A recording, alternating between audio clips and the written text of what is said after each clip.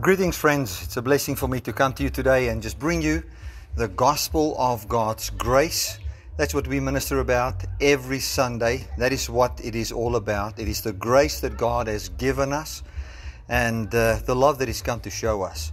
Today I'm going to be teaching from 2 Corinthians chapter 5. I'm going to talk about Jesus Christ that became sin that we might be made the righteousness of God in Christ Jesus. Now, before we get into the message, I want to just give a little bit of an update on what we're busy with here. We're just busy with our building program, and I hope to be into this house in about 3 weeks. We will see if it's possible or not. It is just, we take it as it comes. We're working very hard. I mean, we basically take no rest, and we're just putting in everything that we can in getting things along as fast as possible. And next Sunday we will also be preaching in the floodplains. We were supposed to be there this Sunday, but then they weren't ready for us. We want to make a donation and give iron sheets for a roof there for a building, and they must provide the poles, and they must do their part, and we will give the iron sheets and to do a donation towards them that way.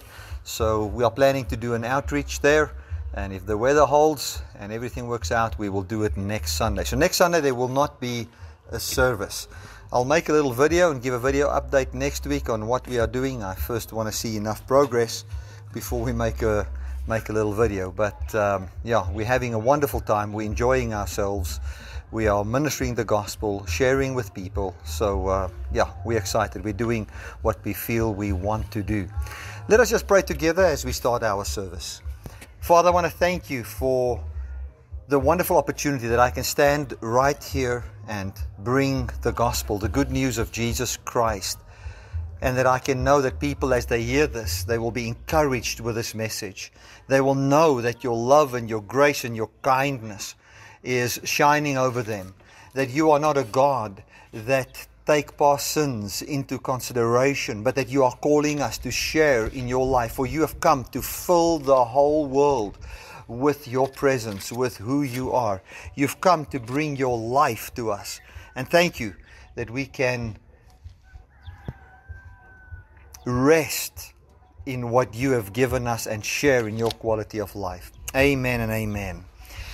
Well, if you hear a lot of noise around our microphone, for some reason didn't want to make a proper connection, and this is a typical Saturday afternoon in an African village.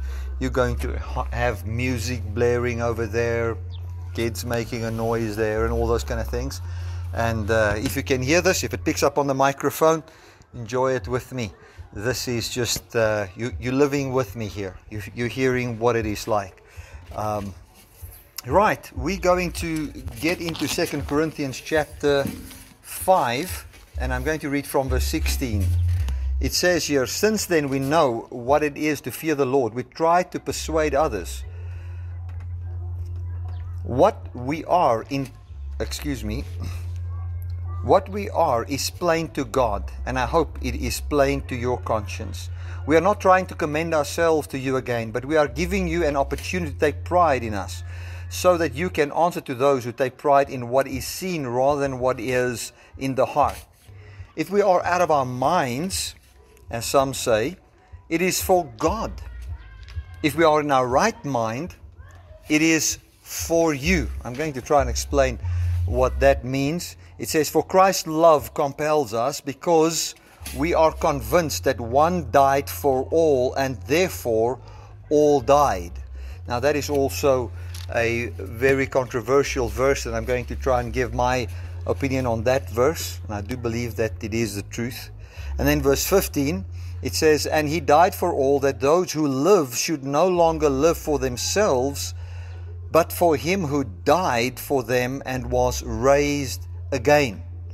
So what Paul is basically saying here is that he knows exactly who he is, he knows what he is, and he's speaking to the people, and he wants them to boast in the Lord Jesus Christ and not in the flesh, meaning that they would not have their identity in being Jews or Gentiles, but that they will have their identity in the finished work of Jesus Christ. Elian and I were just talking about this identity in Christ. It is absolutely necessary to find your identity in Jesus Christ. We've seen as we deal with people that if a person's identity is not in Jesus Christ, it is a terrible thing. It brings a lot of fear, it brings confusion, it brings works, it brings anxiety, it brings a human ability to try and preserve life, and that is always a disaster. We need to find our identity in Christ, as what Jesus Christ himself found his identity in being a son of God. Jesus Christ saw himself as the Son of God, and as he saw himself as the Son of God, and he found his identity in who the Father said he was, it saved him from trying to use his own mortal flesh to try and preserve his own life. It's very, very important to find your identity in Jesus Christ. And this is what Paul wanted these people to know, that we don't find our identity in ethnicity. We don't find our identity in which country we live in, or our finances, or any of those kind of things. We find our identity and we identify with the resurrected Jesus Christ. We identify, like today I can say I identify as a South African. And yes, that is true as pertains to the normal things of living in this world. But there's a greater identity than just a South African, and that is that I'm a son of the living God, that God is my Father, that He loves me, and that I have favor with the Almighty God, and that I am sharing in His life. That is our identity. I mean, we can talk about identity and go on to that and just give a very in-depth teaching on that, which I'm not going to do today.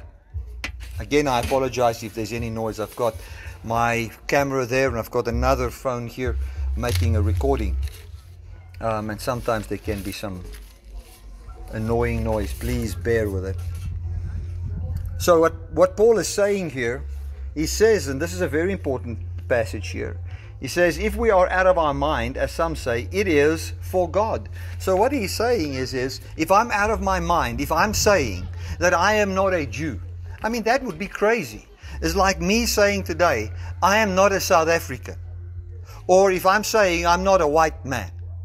Some would say, man, he's taken his religion a little bit too far. He's not standing with his feet planted on solid ground. He's lost his mind. Now what he's saying is if I'm out of my mind, as some say, he says that's not my fault. It's not to my doing. That is because of God.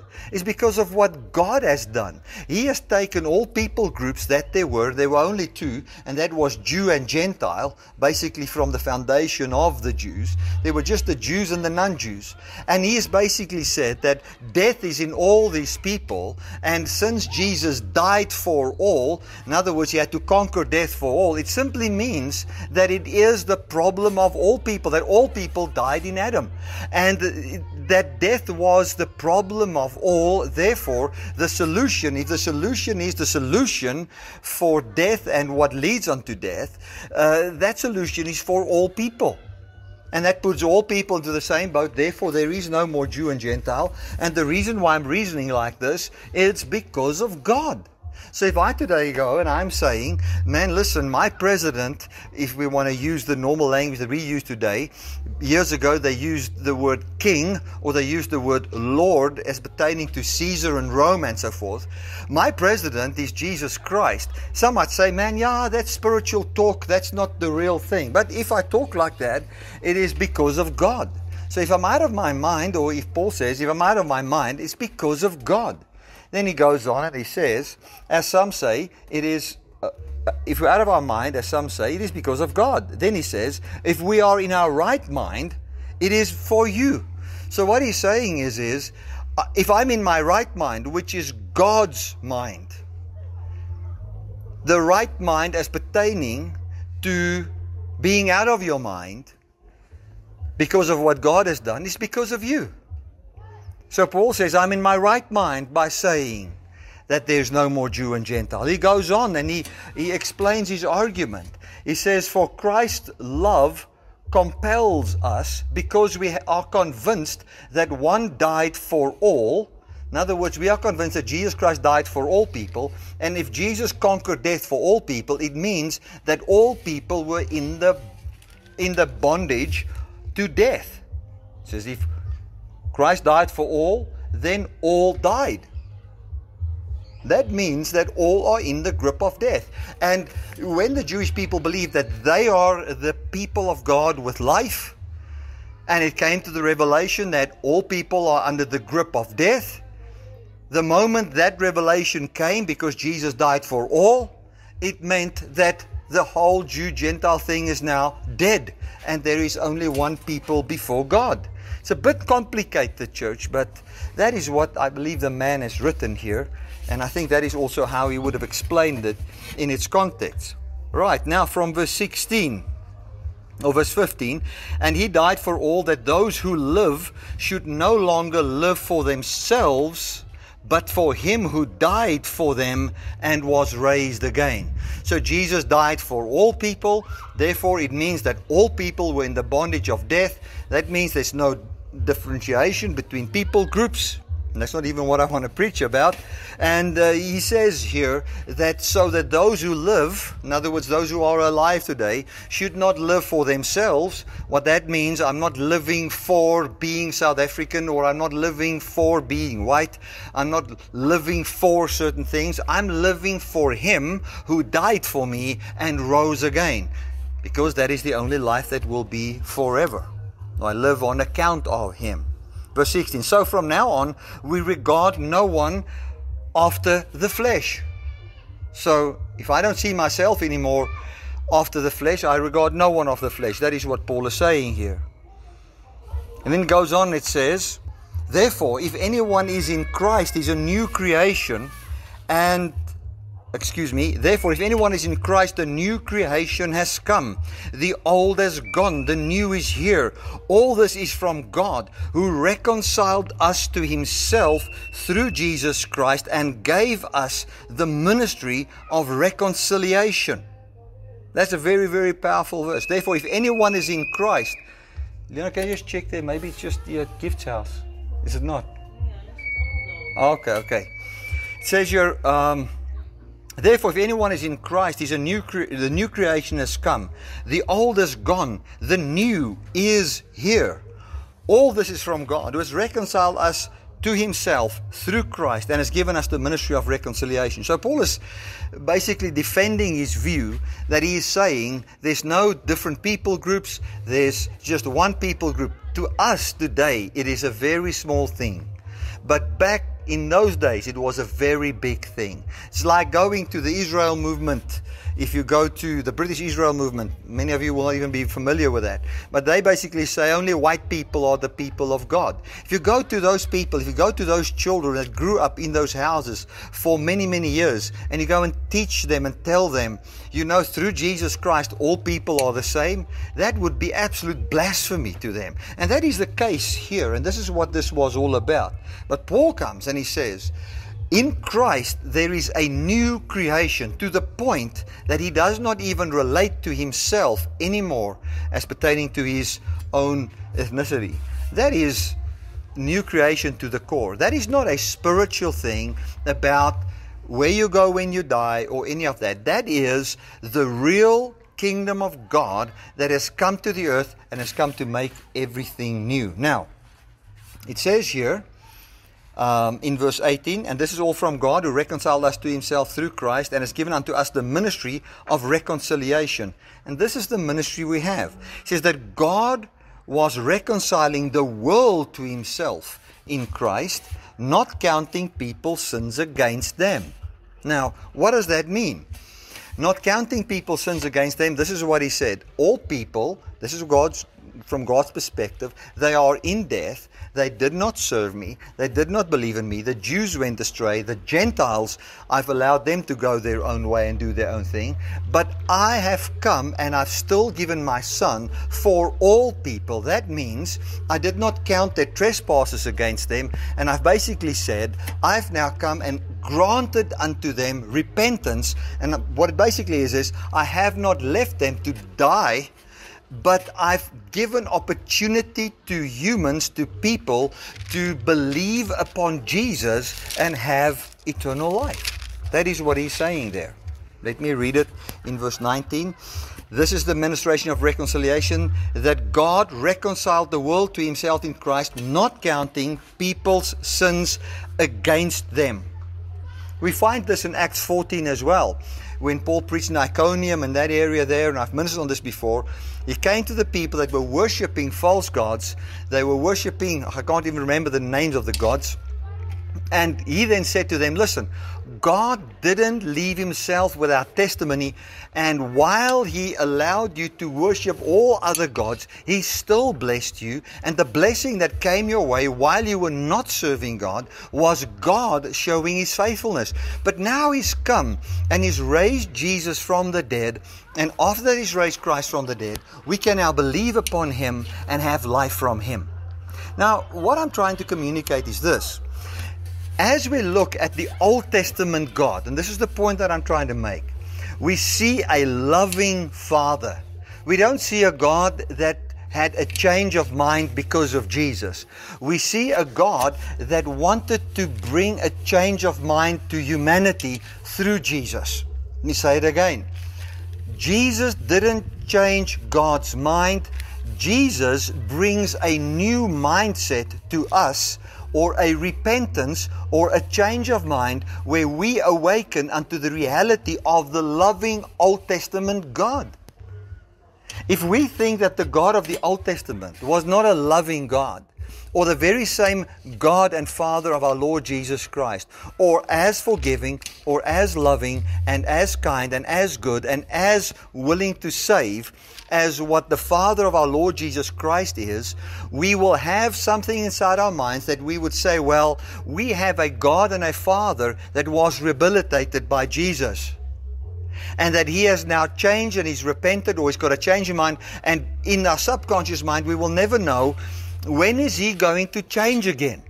I want to tell you, God cannot change. What we've seen and beheld in Jesus, if you've seen Jesus, you have seen the Father. I want to explain something about that. Helene and I were talking about that, I think it was yesterday or the day before, can't remember, while we're doing our Bible study in the morning. If, let's say, I've got, my one son is at university, and I said to him, listen, I'll come and help you with your math. For instance, I can't help him with the math. I can promise you that. But let's say I promise him that I will come and help him. And then I don't pitch up. But I sent my other son, who's already got his degree and who understands the math. I pay for him to fly to the university, to go and explain to my younger son what is, how it works. And then my younger son might say, well, if Dad just came, I know I would have understood this. Or if Dad just kept his promise, it would have been a wonderful thing, because he said he would come. And then my older son would say, listen, man, if you've seen me, you've seen our Father, because Daddy has sent me. And that is the thing with Jesus. If we can see that when we see Jesus, we see what God has always promised to all people. That's why we are here in Zambia. If you're out here, in the middle of, I'm in a very small town, on the outskirts of Zambia, and I'm the only white guy in this town. Give you an idea.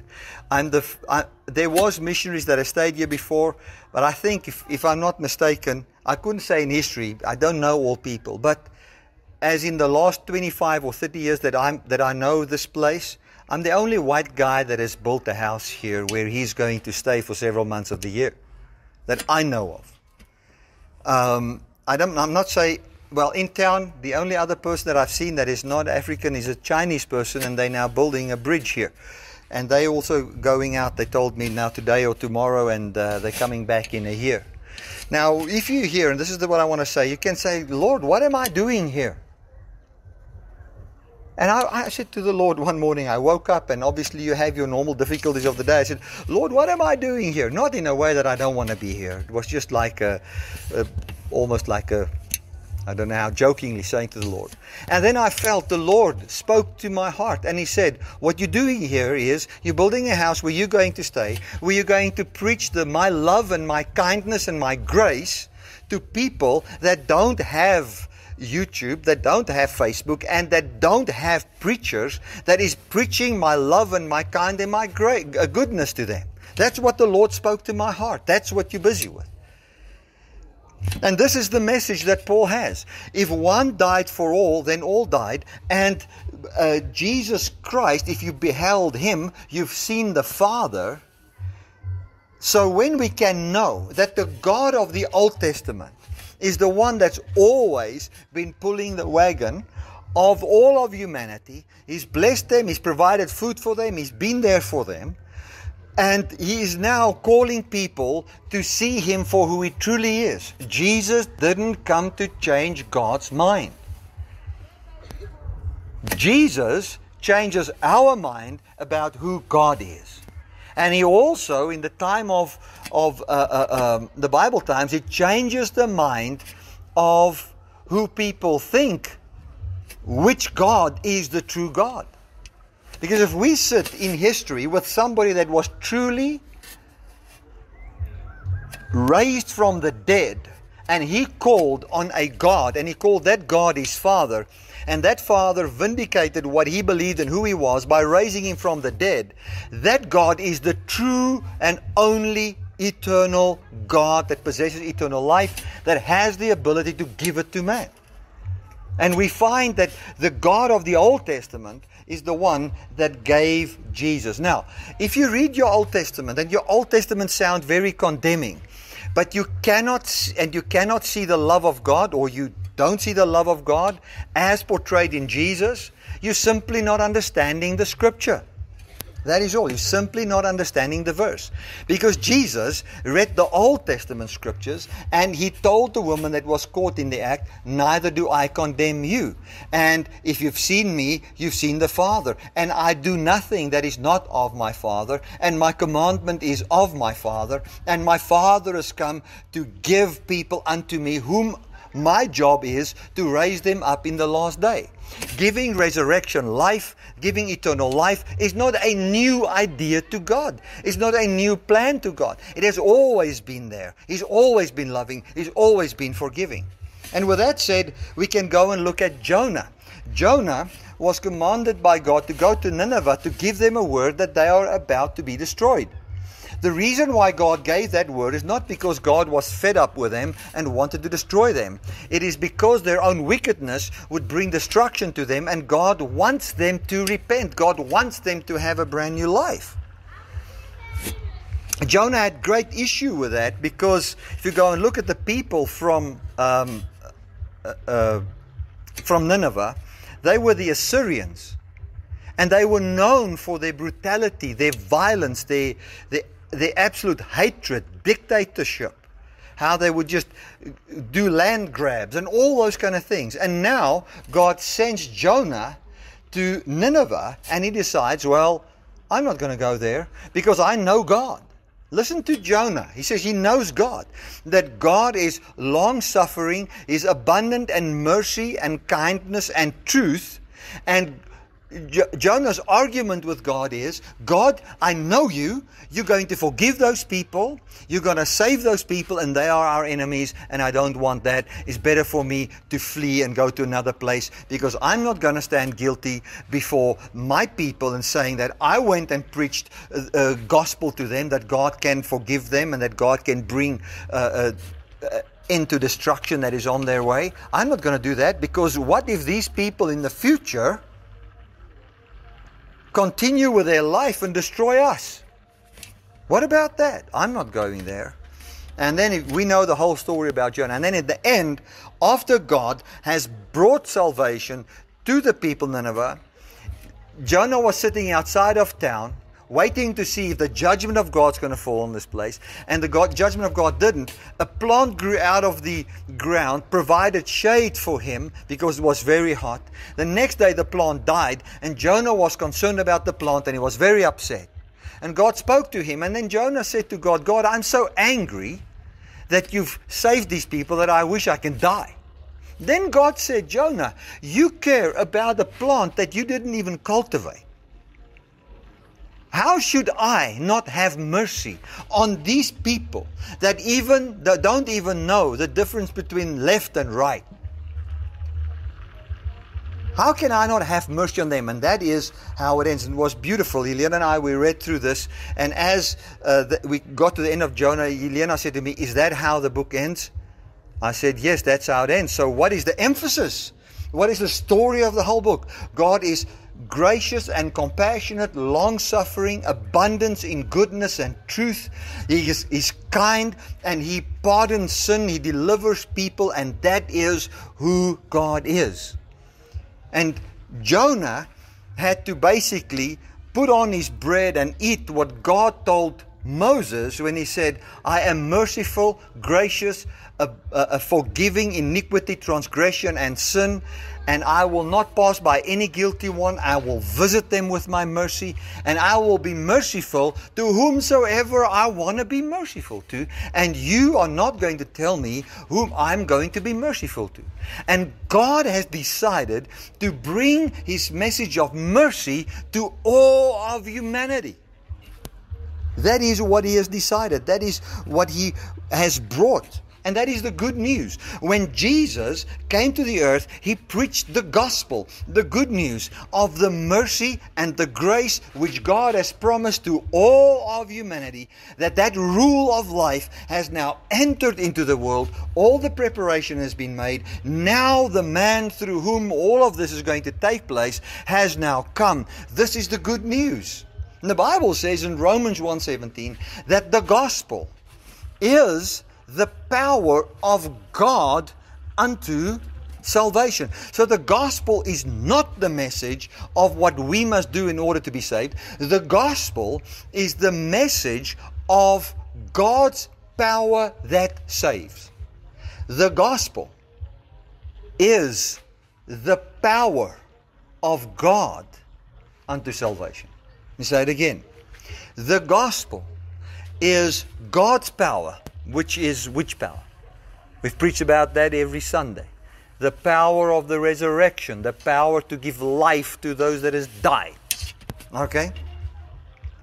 The gospel, the message that the rule of God, the kingdom of eternal life has now entered into this world, is the power, the good news of God's kingdom into this earth, is the power of God that saves us from sin and death. Nothing can save you. Your bank balance cannot save you. What someone else does cannot save you. The only thing that can save is the power of the resurrection. And that is what God has brought in Jesus Christ. So, the message is this.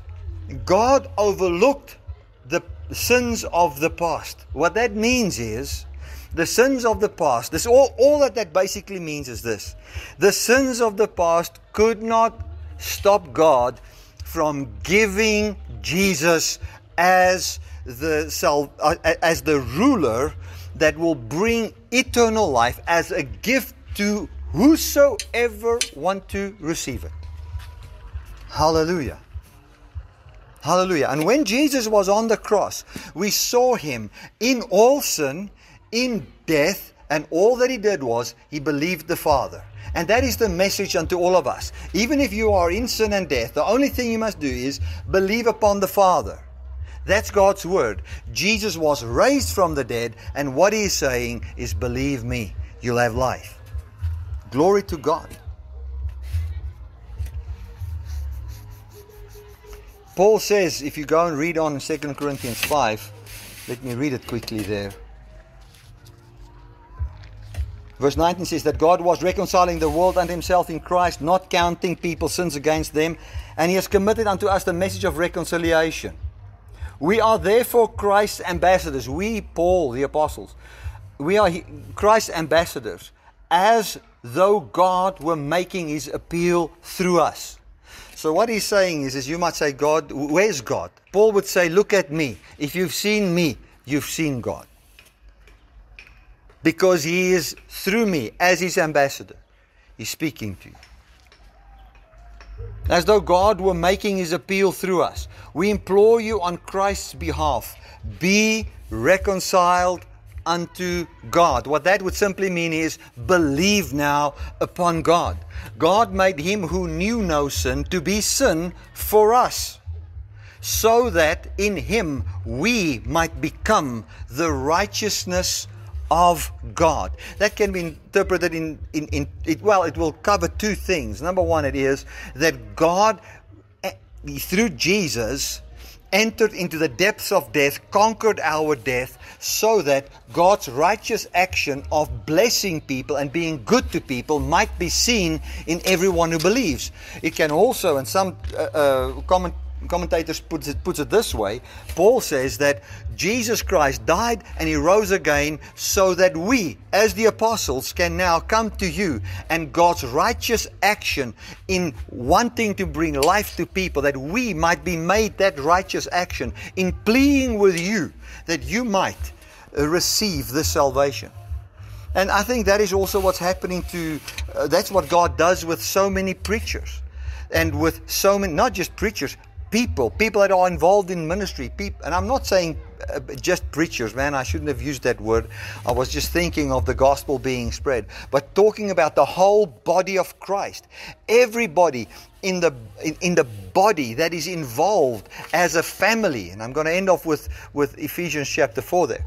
If we see this family where the church is God's gift to the world, what the church does is, we are God's act of righteousness to the whole world, wherein we tell the world, listen, the Old Testament God, or God from the beginning, saw that all people are under the bondage of death, and He's come to give life to whosoever want to believe that and want to partake that. And it's available for all.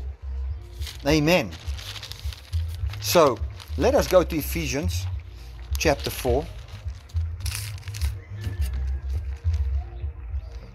Hallelujah. Ephesians chapter 4, and I'm reading here. Let me read from verse 1. As a prisoner for the Lord, then, I urge you to live a life worthy of the calling you have received. You see, Paul here, he was a prisoner for the Lord. He's writing from prison, and he's saying, listen, as a prisoner, I want to tell you, live worthy. Imagine I'm in jail. Imagine that. Bertie Britt is in jail. And from jail he says, I'm saying to you, I want you guys to live a life worthy of the Lord Jesus Christ. Wouldn't immediately, don't you think being in jail would be of my reputation, saying, well, he must have done something wrong. You know, he's in jail. How can he from jail tell me how I should live? But he says, listen, man, and look at what Paul says. The verdict of a judge to Paul meant absolutely nothing. Absolutely nothing. Because he was standing before Christ. He says, be completely humble and gentle. Be patient, bearing with one another in love. Make every effort to keep the unity of the Spirit through the bond of peace. There is one body, one Spirit, one body. There's just one body, one Spirit, one hope. We only have one hope, and that's the hope of the resurrection. When you were called in one Lord, one faith, one baptism, we're all baptized into the same body, Jesus Christ, into the same death, and we're standing up in the same resurrection. There's one God and Father of all, who is over all and through you all. But to each one of us, to the people that are in Christ, listen to this. Grace has been given as Christ apportioned it. This is why it says, when He ascended on high, talking about His ascension, He took many captives and gave gifts to His people. What does He ascended mean except that He descended to the lower parts of the earth? I can put it this way if you want to really understand it. What does He was raised from the dead means, but that He died. That's what it means. And when He was raised from the dead, He took many captives. Now, He took captivity captive, the one translation says. So what it means is that Jesus Christ, and Paul is telling the people, I want you to be in unity here. The fact that there are apostles, prophets, pastors, teachers, different gifts and so forth doesn't mean that the body is divided. We only have one message. We only have one baptism. We only have one Lord. Everything is one. You'll see it. He says there's no division here. And this is why even here in Zambia when we work here, I don't work under a specific church organization. No, I don't do that. Even the way we registered the ministry here is that we can never have more than 10 members, and those are the board members.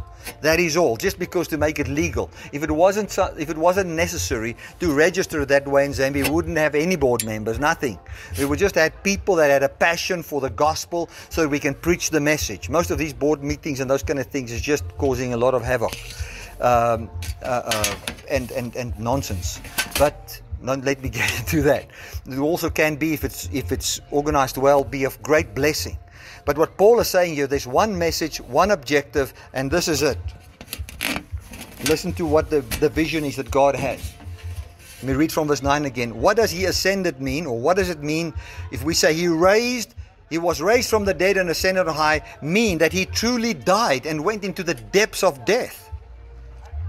He who descended is the very one who ascended on high, higher than all the heavens, in order to fill the whole universe.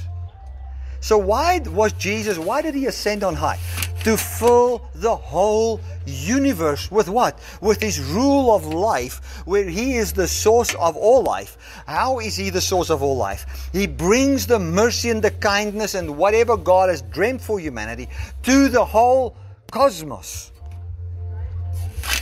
to fill the whole universe. So Christ himself gave then apostles and prophets and evangelists and pastors and teachers to equip his people for works of service, so that the body of Christ may be built up until we all reach the unity of the faith.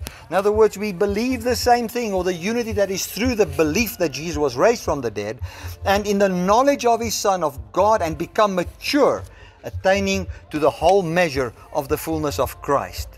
It says, then we will no longer be tossed to and fro and so forth, which I don't want to get into. But I want to tell you this. This is my message. The God of the Old Testament has always been a kind God, a loving God. He has overlooked the past sins, but is commanding all people to repent now and see who the true God is, who has always been good, from everlasting to everlasting, who has always been the one who would bring the message that would aid us from our sin and death and give us, and I mean the best way to say it is the way this translation says it here, to fill all things with God. Hallelujah. That is what he's come to do. And that is what we've come to experience, and that is God's plan. Do you know that the whole earth shall be filled? And I'm not just talking about the outpouring of the Holy Spirit. I'm talking about this earth shall be filled with the fullness of God. Don't ever think that anything that is evil and corrupt and not born from God will remain. Those things are all going. Look at Noah and the flood. Some think that the Bible says in the last days it will be as in the days of Noah. Who remained on the earth after the flood? It was only Noah and the 8. Who will remain? What will stay on this earth? God's love, God's goodness, God's mercy shed forth in people who have the fullness of God as a free gift to all. By grace are we saved. Amen and amen. Well, we've come to the end of the service, and I want to just say to you, this message that you've just heard is the message that is burning in my heart. If one died, then all died. Therefore, Jesus Christ is the Lord of all, and his message of life is for all. You know, as I've been speaking to a pastor today, we were talking about the fear that these people have of witchcraft, where they believe in witchcraft, and the faith these people then render to witchcraft, and the fear they live in. Churches are so scared of being bewitched. Amazing. Why? Because they've never heard that Who can curse what God has blessed? Why are people here afraid of witchcraft? Or what they will call karma, or those kind of things? Why would it be like that? Why are people afraid of that? It's because they're sin conscious. Because they think they cannot be blessed if it is not for their perfection. Think somebody can just put a curse on you, put a spell on you, and these people's lives truly have the effect of that, because that's what they believe. What if they can believe that God loves them? What if people in America, in Europe, in Canada, in South America, in Asia can believe that God loves them? What if they can believe that He that ascended, if we say He ascended according to Scriptures, first descended and He took captivity captive? And He then, when He took captivity captive, gave gifts. These gifts are the gifts of Christ, as it is the apostle, prophet, evangelist, pastor, and teacher. The purpose is to teach people of the love and the kindness and the grace of our Lord Jesus Christ. That is the purpose. And Jesus confirming that word with signs, wonders, and miracles. Amen. That is what it is. Why? So that, and this is the reason for God's plan, is to fill the whole universe. With whom and what? With what is put on display in the resurrected Jesus Christ. Hallelujah. So as we go into these villages and we preach the gospel, as we are going to just share next Sunday, if everything works out with the weather here, we'll have to see. As we go and we share the gospel, as I'll preach tomorrow morning, I'm making this on a Saturday afternoon, this recording. As I preach tomorrow morning in a church here, I'll be preaching this grace of God, this gospel, this good news that can change people's lives. And people will be set free from fear, man. We, in the Western world, we may be not so afraid, well, I don't know, some of the times these days we don't know, but afraid of witchcraft and those kind of things. But we are very much afraid of a wrong politician, or we're afraid of a wrong government, or we're afraid of this, we're afraid of that. We just don't put the curse of this political group on me, or don't put the curse of that. It's almost as if we are cursed with certain leaders. Now, I mean, certain leaders and what they stand for doesn't stand for the life and the goodness and the kindness of God. But I want to tell you, we don't have to live by fear. We are under the love of a good God that has you in the palm of His hand, and nothing can take you out of His hand as we believe and continue to abide in Jesus Christ and in His goodness and love. Amen and amen. Well, thank you so much that I could share this with you. Maybe I should just tell you or show you quickly the view that I have from where I'm preaching. This is from the veranda in front of my house. Let me show you, and then I'm going to pray for you guys.